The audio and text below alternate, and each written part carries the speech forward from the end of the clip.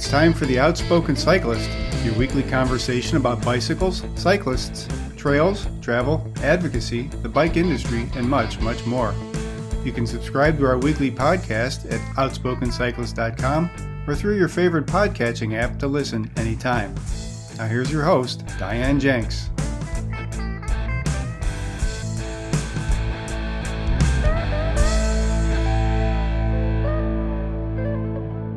Hello and welcome to The Outspoken Cyclist. I'm your host, Diane Jenks. This is our second of a 4-part series on holiday gift giving and receiving with a smattering of cool stories mixed in. Thanks for joining me today. In our last episode, we spoke about the Davis Phinney Foundation and all the great work they're doing for folks with Parkinson's disease. That immediately turned into an inquiry to Polly Dawkins, the executive director of the foundation, for a fundraising event for 2023. It makes me feel really good that you can have that kind of impact. So today, we're talking with Dave Wiens, the executive director of IMBA, the International Mountain Biking Association, and his thinking about mountain biking and how to support trails and paths right in your own backyard and beyond. IMBA is a multi-layered organization that can assist with so many aspects around trails. From planning and permits to building and maintenance, IMBA has programs, grants, and resources.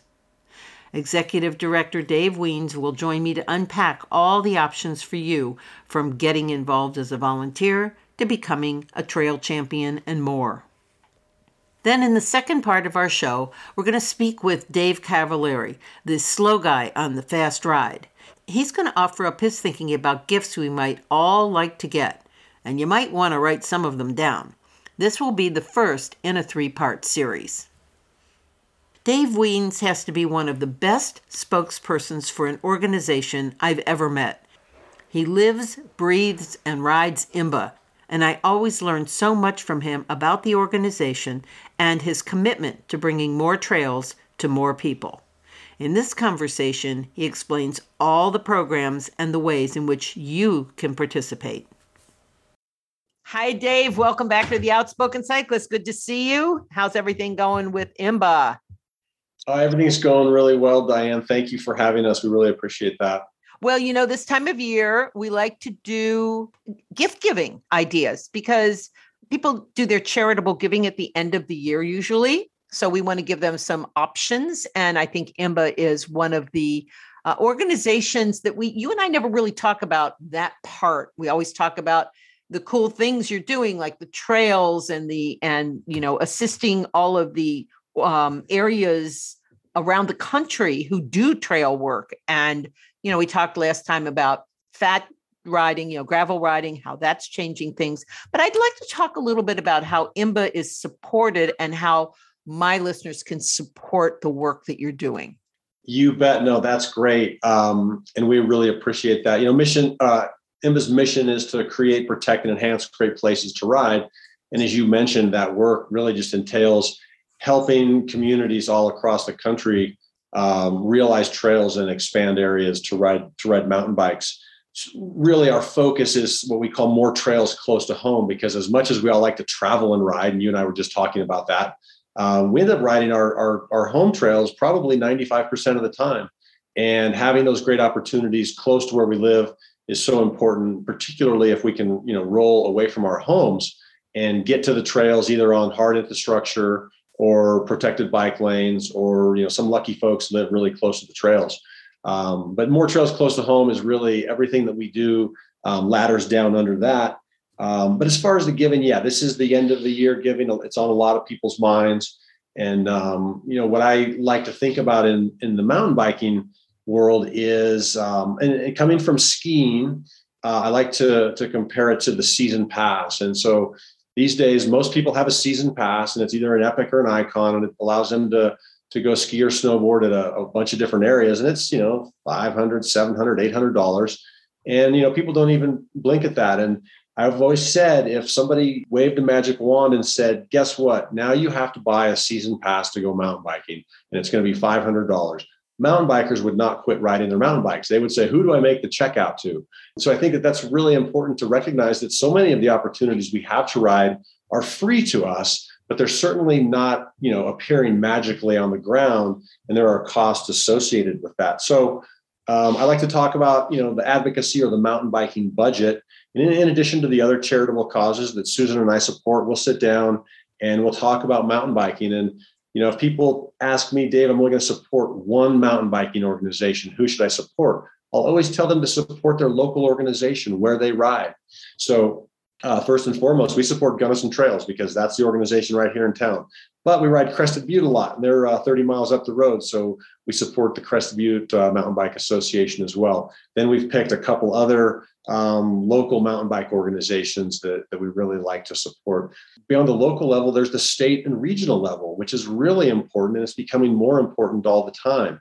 And that could be the California Mountain Bike Association. Colorado is working on forming right now. They haven't quite formed yet, so there's no place for us to send that check to support them. But you've got Evergreen Mountain Bike Alliance in Washington State. You've got the New England Mountain Bike Association in New England, the Vermont Mountain Bike Association, SORBA, the Southern Off-Road Bicycling Association, and those are around 50 IMBA chapters. So when you support them, you're supporting SORBA indirectly. The Michigan Mountain Biking Association. There's more and more of these state and regional organizations popping up all across the country, and they're really helpful because if you have the local, the state or regional, and the national, if you have that trifecta working together, it's so powerful. And we're really seeing that offer a lot of opportunities in California, which has been notoriously difficult for trail development. Washington State has had it going on really well for a long time, as have Vermont and New England and Oregon and Michigan and others that I'm probably missing. But we're working with other states and regions to develop that that level between. So it's really important. If you live in a state that has that, consider supporting that state or regional organization. And then at the top of that is supporting national. And that's where IMBA comes in. So my wife, Susan, and I, we're both, together, we're members of IMBA's Single Track Society. That's a higher level of giving. It starts at $1,000. And certainly that isn't a requirement to support, but just for your listeners to know that kind of a philanthropic society exists within IMBA. And we could do some fun get-togethers. We had 3 this year. We got together in St. George, Utah. We got together in Stowe, Vermont, and we just got back from a weekend in Bentonville, Arkansas. I have a question about the state level organizations. Is there a list of them somewhere on IMBA's site, perhaps? Wouldn't that be a good idea if there isn't? No, absolutely. It is. It's a great question. And it's not new, but I think the emphasis and the focus on them is new. And then to try to pull that together as a national list would be a fantastic idea. If people do a search, I think they can find that information relatively quickly. And again, not every state has organized. Right. Not yet. That would be a way to find out, I guess. Yeah. You bet. That's one of the things we're working toward. In some states, it's housed under maybe a broader cycling coalition. But great question. And we'll work on that. And two, when you're looking for your local organization, IMBA probably only represents half of the local organizations in the United States. And those others, you just have to kind of dig through and find out if you have one in your local organization. Sometimes they're not always a mountain biking association. Sometimes they're a trail organization, and they focus on mountain biking, hiking, and trail running, or there's equestrian uses. So the organizations, there's different types. So it's, it takes a little digging to find them, but it's so vital to support those local organizations. And the same thing is really starting to happen at that state level, because the state level organization can be so impactful, bringing together all of those disparate voices to one voice at the state capital level for funding, for project approval, for access. There's so many things. Well, that was going to be my next question. Offering a charitable donation to either local, state, or even at the elite level, the national level, what happens to that money? Where is it going to go? I can't speak for the local organizations or the state organizations. Each of them have their own mission. But you can rest assured that if the organization is being run well, that money's going into good programs. For IMBA, if you're supporting our efforts to expand mountain biking everywhere, And we have a goal of impacting 250 communities with mountain biking trails by the year 2025. And we're a couple of years into that. We started it in 2020. And right now we've got 70 in the win column. They're done. We've completed projects in these places. 80 are doing the work and nearing the finish line. And we've got nearly 400 communities that have contacted us and are engaged saying, hey, we're interested in trails. How do we do this? Because getting from a vision for trails and actually having finished and maintained trails on the ground, there's a whole lot in there process-wise that can be really challenging. And what we do is we focus on resourcing and coaching communities through that trail development process.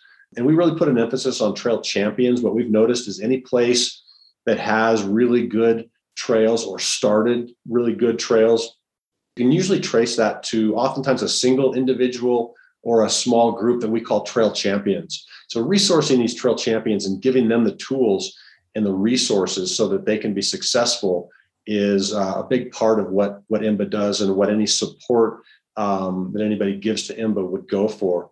And that trail development process, starting with vision, then you go into feasibility, what's possible in a given community. Sometimes it's mountain bikers who are trail champions, and they know where those publicly accessible lands are that could potentially have trails. Other times it's just an elected official or a NICA parent or somebody who doesn't really have that knowledge, and IMBA is able to help them identify parks or public lands or different places where trails could potentially go. And then it's getting that stakeholder group together led by the trail champions. And that's elected officials. It could be city council. It could be local businesses. It's very important that we engage the other trail users, the hiking and the trail running and the equestrian community in the area, because then you bring everybody together and you say, hey, because we're not always talking about just mountain biking trails. We're talking about community trails for the community. That helps to aggregate funds too. Absolutely. Well, think about it. If you're coming in as the mountain bikers, you're coming in a little bit narrow. If you're coming in as community trail users, you're coming in wide. And that's really helpful. Then, working on access. That's actually having permission to build trails on any given piece of land. And that can be quite a process. And that process is made much easier when you have everybody at the table, because oftentimes if you don't get the word out in a broad way, then when those discussions really start to happen and people start reading about it in the newspaper, people can come out of the woodwork and start to, sometimes make the process a lot tougher. So bring everybody in at the beginning for the conversation. And then that's how community should really say, okay, we know we want some mountain biking trails. What about hiking, dog walking, trail running, or equestrian is part of the mix? Let's do this. And then that leads to the next part, which is the planning is so important. And that's something that didn't used to happen. There wasn't a lot of trail planning that would happen. People would just kind of go out and trails would be built sort of in a relatively unsophisticated fashion. Now, the professional trail build planning industry is very robust. And what comes out of that is a plan that everybody can get behind. And then you can use that plan for the access piece, gaining permission, for the funding piece. It's really important. Anymore, mountain bikers, what we used to do is we said, hey, we're going to come in, we're going to build the trails, we're going to maintain the trails. It's not going to cost anybody a dime. Well, that still exists somewhat out there, but the type of trails that we're talking about now, mountain bikers are very discerning and they're getting used to going to Bentonville, Arkansas and just seeing these amazing professionally built trails. So now we're talking about professionally built infrastructure.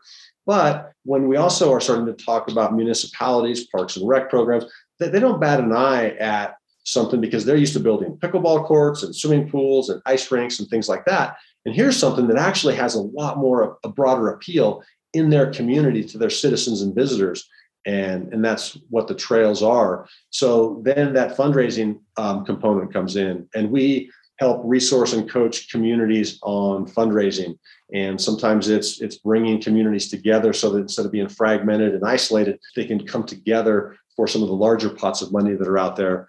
Sometimes it's actually connecting funds to a specific community that can help them. And then it's educating them on how to go about looking for that funding, from the philanthropic options to corporate foundation options to family foundations to federal funding, state funding, local funding. There's a lot of funding out there, but it's a daunting task to bring it together. So we continue to get better at helping communities with that funding piece. And if you can get through all of those steps, and there's a lot there, as you can see. So, it's not as easy as saying, hey, let's just go build some trails. Right. And then when you do get to the construction stage, you're kind of almost done because you have permission, you have community will, you have the funding, you have a plan in hand, and you build the system. And then stewardship is what wraps it all together. And that's how are you going to take care of the trails once they're built? And that's where volunteerism can come in, but not exclusively, because there aren't volunteers mowing lawns at the ball field. There aren't volunteers dumping chemicals into the swimming pools. And some of these trails are becoming so complex. Like if it's a very technical jump line, you don't want volunteers maintaining something like that. You need professional maintenance. So we always talk about a line item in a budget for maintenance. It's not just how much money we need to build. Then, just like the pickleball courts, the rec centers, the ball fields, there's a line item for maintenance annually on those. And you can certainly bring volunteers into that. But it's important that professional maintenance is at least considered for these big systems. And the type of mileage we're talking about, the communities are desiring, there's just no way that volunteers are going to be able to stay up on top of that. They can certainly tackle chunks of it in certain types of trails. But again, some of the more sophisticated trails become really challenging for volunteers to maintain. So then another program that kind of fits within that their money could be helping us with is the Trail Accelerator Grant. And this is a pool of money that we have, and communities will apply for this grant funding that will allow them to produce a trail plan, because that's a big step for communities. And if they can get over that hurdle, oftentimes a lot of things start to fall in place for them because they have a better opportunity creating the community will, finding the funding, getting the access and the permission, because they have a professional plan done by landscape architects and civil engineers. And IMBA, it's a 50-50 match. So IMBA will put up 50% of the cost of the plan, which is done by IMBA Trail Solutions, our planning department. The community puts up 50%. And what we've seen is a lot of those communities that we've already put in the win column actually took advantage of our Trail Accelerator Grant program. So anybody out there that has a community that's looking for some planning, take a look at IMBA's website and look at the Trail Accelerator Grant, and start to think about putting together your crew of trail champions. I mean, that's another way that you can help without sending any money, is by contacting IMBA and just saying, hey, we're a community, anywhere USA, and we're interested in trails. We think we can put together that stakeholder group, and we'd love to get into this pipeline, this process. Please help us out. And the Trail Accelerator Grant has been a really successful program. We're 3 or 4 years into it now, and we award twice a year generally. And we've awarded those planning grants all around the country. And our planning shop is doing, I think, over 100 trail plans a year. So there's a lot of great planning going on out there. And really, it's tough to build until you have that plan. Then beyond that, something else that we're really excited about that we formed is, and this is historic, no one had ever done this before, but IMBA pulled together a multi-use trail user coalition. So we brought hikers, trail runners, equestrians, even motorized users together to form a group to really talk about how can we make trails better for all users across the line? Because during the pandemic, trails got really crowded and people's experience was kind of suffering in some places. But trail use was already on the uptick way before the pandemic. So there was already a lot more interest in trails. And I wonder why. Well, because they make people happier, they make people healthier, and there's a community economic development part of that. So trails are really, they're win-win-win all around. So we're not going to see trail use going down anytime soon. So bringing this coalition together to try to determine how can we make trails work better for everybody. The group came up with the name Trails Our Common Ground, and really the 3 pillars of Trails Our Common Ground are, first and foremost, inclusivity, making sure that everybody feels welcome and safe at trailheads and on trails, and that trails reflect what our country looks like. The second piece is really just good old-fashioned etiquette, but instead of finger wagging and rules, it's based on kindness, awareness, and knowledge. In that order, first and foremost, be kind. If you're kind out there, you're probably not going to get into a conflict. If you're aware of your surroundings and don't just stick in your podcast or your heavy metal and zone out and act as if you're the only trail user out there, if you're aware while you're out there, much like when you drive an automobile, that's going to make things work much better. And then the third piece is knowledge. You really need some knowledge, especially if you're riding a horse, riding a mountain bike, riding any sort of motorized vehicle on trails. But even trail running and hiking, you should have some knowledge on what do I do if I hear a mountain biker coming, or a mountain biker comes up behind me, or I see a horse. So, and that knowledge isn't just a simple thing that we can download in 30 seconds and you're good to go. In fact, I've been, a trail user for a long time, and I'm still, shoring up my knowledge of how to, best interact with other trail users and what to do out on the trails. And then the third pillar of Trails Are Common Ground, which we get the most excited about, has to do with trail planning. And it's how we can separate use at times for better experiences for everybody. So we might have a multi-use landscape where all of the different trail activities are allowed, but within that, we might have some hiking, running only trails where mountain bikes aren't allowed. And so a hiker or a trail runner can get on the trail, or even an equestrian, and they can relax a little bit because they're not that worried about a mountain biker coming around the corner. At the same time, we might have some pockets of mountain bike only and directional trails, so that mountain bikers can actually let go of their brakes and more confidently ride a trail at a little higher speed. I mean, mountain bikers, we like to ride. It's a faster use than trail running and hiking and equestrian use. And so when we have directional trails that are for mountain bikes only, we're just a lot more, we have a better time, and it's safer too. So if you're taking all of those elements and putting them into a system, you might certainly still have some shared use trails. I've experienced this in places where, hey guys, we've got to slow down here because there's a lot of vegetation and there's blind corners. But all of a sudden, then you get to a point where, as a hiker or a trail runner, you can relax a little bit because you're on a trail where bikes aren't allowed. And as a mountain biker, you're on a trail where it's directional and it's for bikes only. And there's some really good examples. The Upper Midwest is doing a really good job of separating this use in places. And again, it's a multiple use landscape, but pockets of separate use within it. And that's where, when we really sharpen our pencil on planning and we get all the stakeholders in the conversation, we can do some amazing things. And one of the best examples of this is a trail system called the Corner Canyon Trail System in Draper City, Utah. And it's suburban Salt Lake, so it's really busy. Folks in the Salt Lake Valley are just crazy about the outdoors, and you've got tons of hikers, tons of dog walkers, lots of trail runners, lots of mountain bikers. The NICA League is the biggest NICA league, the high school mountain biking league in the state, and equestrian users too. And they've got this, it's 50 or maybe it's even 100 miles of trails that are readily accessible to a huge population that have some trails that are shared, but then you have pockets of separate use. And IMBA designed this trail system 15 years ago.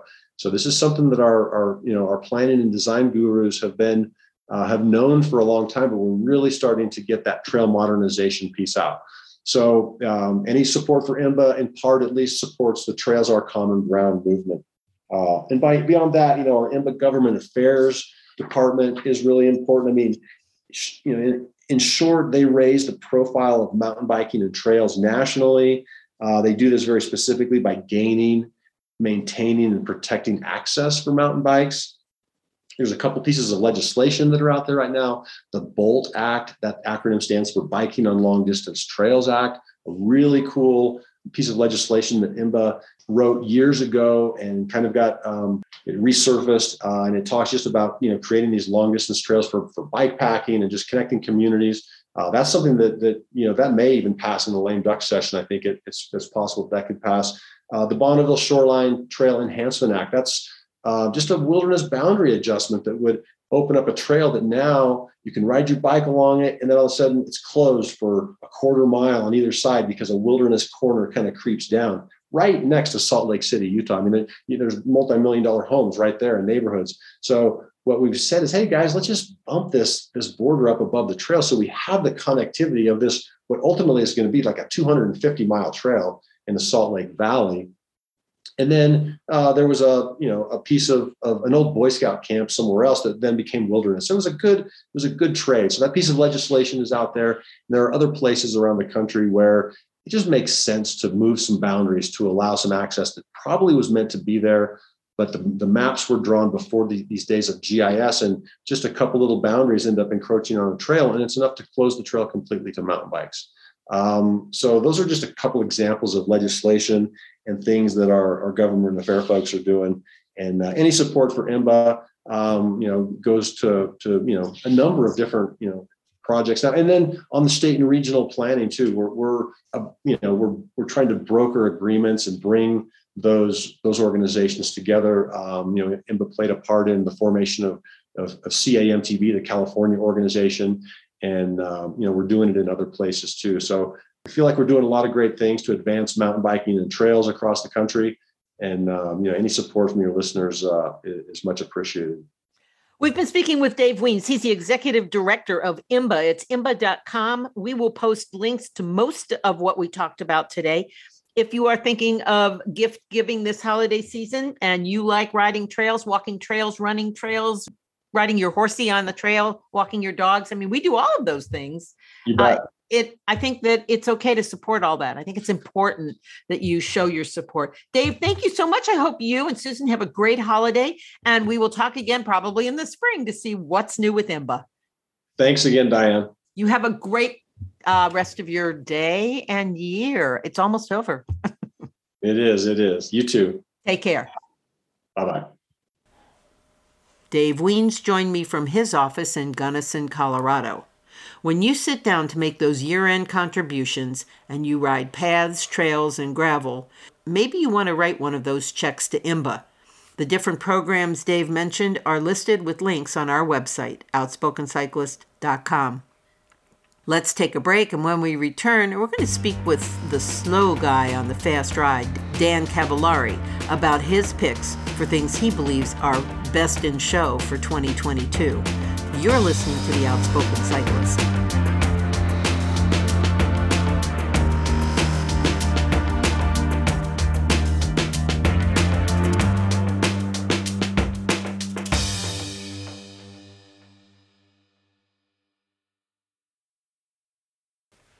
We are back on The Outspoken Cyclist. I'm Diane Jenks. I called on Dan Cavallari to pick some great gift ideas this year because his garage, which is also his office, his studio, and the general store for bike stuff, is packed full of goodies, and lucky guy that he is, he gets to test them all. This is part one of a 3-part series of gift ideas for the holidays. Hey Dan, welcome back to The Outspoken Cyclist. I want to talk about gifts for cyclists right now. What do you think? I have a good list going here.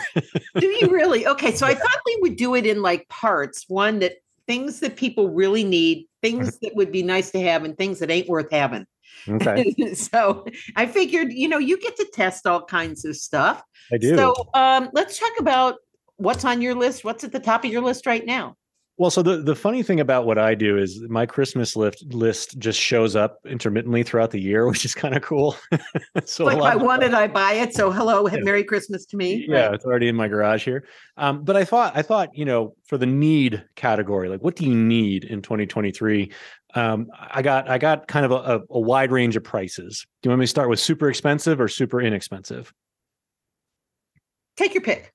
All right, super inexpensive. Okay. I've tested a lot of lights, and I think I will not ride on the road without one anymore. And no, me neither. My favorite, and I've tested a lot of them, keep in mind, is the Night Rider Sentry Aero. It's a rear light. It's $45. And what I love about this thing is that it's super, well, obviously it's super bright, but it also it shines light to the sides as well, not just back. So I use that on anytime I'm going to be on road, whether it's on my gravel bike or on my road bike. That one's always on my seat post. So that's like no brainer, $45. Just buy it. There's no reason not to. And anybody will be happy with that because it's just so useful. So okay. Now it's rechargeable. It is rechargeable. It's USB rechargeable. Okay. It comes with 2 silicone bands, so it'll go around just about any seat post you can think of. And yeah, it's been awesome. I've been using it for several years now, and I've tested a lot of lights in the meantime. It's still my favorite. Okay, and so that's a rear lamp. Correct. Yep. Flashing. It does have a flash setting. It's got several settings, in fact. Okay. But yes, one of them is flashing. Okay. Very cool. Well, that sounds like a stocking stuffer, or wrap it up and put it under the Hanukkah bush. Totally. Right. You want to go a little more expensive? Okay. First of all, anybody listening, be honest with yourself. How long have you been riding your helmet? It's time for a new helmet. What? It's so interesting. People over the years have said to me, well, how long is a helmet good? And I said, well, first of all, the first time you fall, that's it. It's done. Yeah. But that's really a question that is hard to answer. So what do you think about that? Obviously, you're thinking new helmet. Yeah, of course. Yes. I think for me, helmets are expensive, so it's not something you want to buy. You don't want to have to buy one. But frankly, if you've had any impact at all, whether it was a crash, whether you dropped it, whether you've been riding it for 5-10 years, it's time to get a new helmet. Right. And honestly, if for nothing else, then there's just so much new technology that makes helmets more comfortable, safer, better fitting. I mean, it's just time. So Giro's got a couple good ones, and it's always a fit thing. Some people really fit well in Giro, and if you don't fit well in Giro, you tend to fit well in Bell or something else.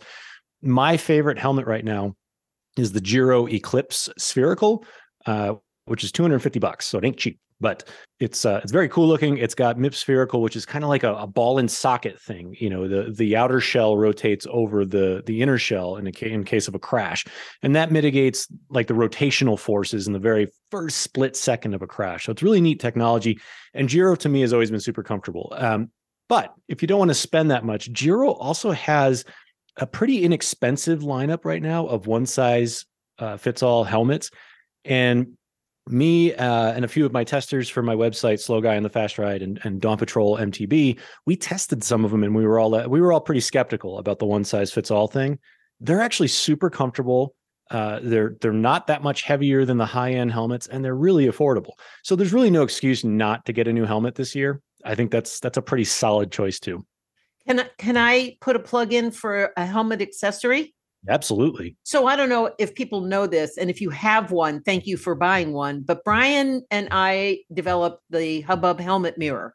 Ooh, cool. Yeah, I should send you one. You should try it. I know a lot of people think that helmet mirrors are really geeky, but I also know a lot of people whose lives have been saved by that split second of being able to look behind you and go, what is that? It's like a mammoth truck. Yeah. But it's very light, and it fits about every helmet out there. Mm-hmm. And it's all American made. I don't know if you know this about me, but I'm very geeky. So this will be perfect. Well, then I will ask you, and it also comes in colors, gray, yellow, or white. So it can match your helmet. It can match your bike. It can disappear. But I don't think you drive your car without a rear view helmet and rear view mirror. So that's sort of my rationale for saying, just try it. If you don't like it, you can send it back. And that is always what we've said. If it doesn't work for you, not a problem. We take them back for whatever. And if you break it, we'll replace it, because some people just insist on yanking it, but it's a great mirror, and I will send you one. You'll just have to tell me what color. And it's $34.95. Oh, that's another one. There's really no reason not to try it. Right. Okay, moving on. Just thought I'd do a shameless self-promotion plug. Well, okay. So do you want the big expensive gift? Let's go for the big number. Okay. So this is like a life changer kind of thing. This is basically you're ready to make a lifestyle change. And I happen to test a lot of e-bikes, and I love e-cargo bikes. And now I've tested quite a few of them, and there's a lot of good ones. The Urban Arrow gets a lot of press, and it is a wonderful, wonderful bike. But my favorite so far has been the Yuba Supercargo. I want to make sure I get the name right. Supercargo CL. And it's pretty expensive. It starts at $6,000, but this is like vehicle replacement. And here's something interesting that I'm going to be doing this winter is, now I just bought a new truck, and I regret it immediately. You also named it, so it belongs to you. You shouldn't name it if you were going to give it back. But my daughter named it. She didn't give me an opportunity not to. Right, it wasn't you. Yeah, okay. But my long-term plan is to go down to one car in the family. My wife has a car as well, so the truck I don't think is going to be in my driveway very long, and I don't drive it all that much. All my trips are pretty short, within 2 to 4 miles. And I think the Supercargo CL from Yuba is the perfect vehicle for me. So my challenge to myself this winter is to start riding the cargo bike instead of driving the truck. And I'm doing this purposely in the winter because, a little bit of self-loathing, I guess, but, as a test. And I've ridden the Supercargo CL pretty extensively, and my daughter loves it. She loves riding in the front. And we can go to grocery stores. We can get around basically anywhere we want to go for local trips. So Yuba Supercargo CL has been my favorite cargo bike, and I think if you're looking for a lifestyle upgrade, this is the one to go with. So let me ask you a couple of questions about it.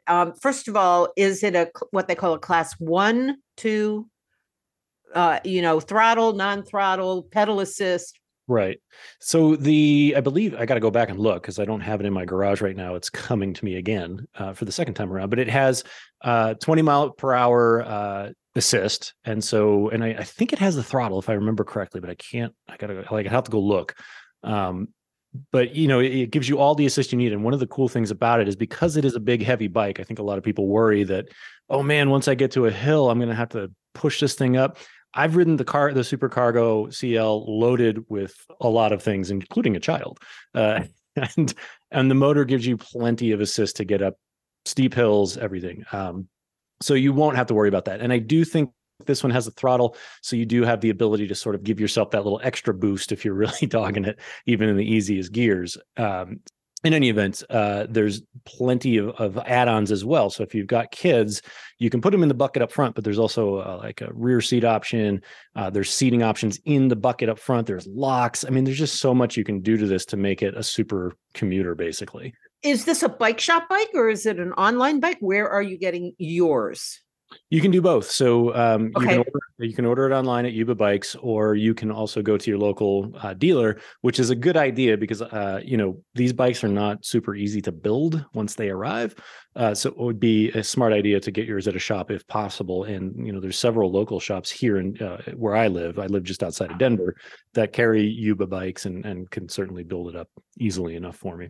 So now comes a question about the battery. There was some news item this past week about a battery fire somewhere. I think it was in New York that an e-bike blew up. What about the battery on the Yuba? Yeah. So the thing with batteries is, because e-bikes have had this explosive growth. Sorry for the pun. No pun intended. Right. Yeah. Okay. Go ahead. Because there's been just so much growth in e-bikes, there's a lot of kind of fly-by-night options, and they use cheaper batteries that you don't really know where they came from, that you don't know how they were built, so a reputable brand is going to have a battery that you can basically trace where it came from. I mean, LG and Samsung cells are kind of the most common, and I think it's best for any consumer to make sure that where the battery came from, that there's some sort of tracking from the company, that they know where their products are coming from. And if there's a problem, that you have somewhere to bring it. That's the other thing. A lot of people will have problems with the battery and they'll just say, well, forget it. And then they'll just leave it. And that's when you start running into trouble. So a lot of bike shops now that carry e-bikes have a recycling program, that have a repair program, and they have safe storage options. So for batteries that are acting up, they actually have a protocol for making sure that they're stored safely, and that in the event that something goes wrong, they're in fire safe cabinets, things like that. So there are ways you can protect yourself from all this. And keep in mind too that battery fires are not exclusive to e-bikes. We're seeing cars and everything. So it is a thing that happens. So as a consumer, your responsibility is basically make sure you know what you're buying and where to take it if there's a problem. Another question I have has to do with something you said right at the beginning about the Yuba, and that is that it's heavy. Yeah. So one of the things that we're finding when people bring e-bikes in for, let's just say a flat tire, is they're heavy. So your standard bike shop stand, really, unless you have one of the old giant VAR stands that weigh 350 pounds, what about doing things like maintenance if you're doing your own and changing tires? How easy is that with a heavy cargo bike? Yeah. I mean, it does depend, first of all, on the bike, but, let's stick with just the Yuba. There are some options. So changing a tire, especially in the front, is no big deal. The Yuba has a big center stand that you kick out underneath, and it's pretty stable. So the bike stands up on its own, which is also, by the way, great when you're loading the kids in or loading groceries. So it's nice and stable. So you can pop the front wheel off pretty easily. The rear wheel takes a little bit more effort, but it's not all that difficult to get that rear wheel out either. So in that sense, it's, the most common things people are going to do, which is changing flats, is not that difficult because it is a pretty stable bike standing on its own. Getting it off the ground for more in-depth repairs, you're going to want to take that to a bike shop, and more specifically an e-bike shop, because they do have special work stands that can lift these heavy bikes. Okay. Well, that was pretty easy. So we've got an inexpensive light, We have a line of helmets that isn't outrageous from Giro. They're one size fits all. I've always worn Giro. I know I have a lot of customers who have Bell heads and people who have Giro heads. Giro tends to be a little more elliptical. Bell seems to be a little rounder. And then you've got the Eclipse spherical, and that's a MIPS helmet. Correct. So it has the new technology at $250, and then the beautiful Yuba. Nice. Well, do you think there's a shortage of any of these things given the supply chain issue we've had over the last couple of years? I think the only one that might be a question is the bikes. I think there's still a little bit of a lag time with bikes, but most shops are well stocked at this point, and things are sort of starting to right themselves in that supply chain world. Okay. We've been speaking with Dan Cavallari. We're talking about gift giving, and the holidays are coming, and you need to get your list ready. We will put links to all of these on our website. The next time we talk to Dan, we're going to talk about things that are things you might want to get instead of things you absolutely have to have. We'll talk to you next week. Thanks, Dan. Thank you, Diane. All right. My thanks to Dan for taking time to talk about his faves for 2022. All of these items are listed with links on our website, outspokencyclist.com. Thank you for tuning in today. Remember, while you're clicking away at items you might be interested in from this episode, you can also subscribe to the podcast. Our next episode features my friend and activist, artist, author, and champion of women and girls who ride bikes from Afghanistan, Shannon Galpin. Yes, there are still many who haven't made it out yet, and others who are in a sort of limbo, waiting for a country to take them in. There are also quite a few who have been resettled, and now it's time to figure out how to start over again. Then it's part 2 of our gift guide with Slow Guy on the Fast Ride, Dan Cavallari. We'll see what he really likes. Super cool items that would be great to have. I hope you have a great week. This show is dropping on Thanksgiving, so I hope you and yours are feeling love and gratitude this year. Stay well, stay safe, and remember, there is always time for a ride. Bye-bye.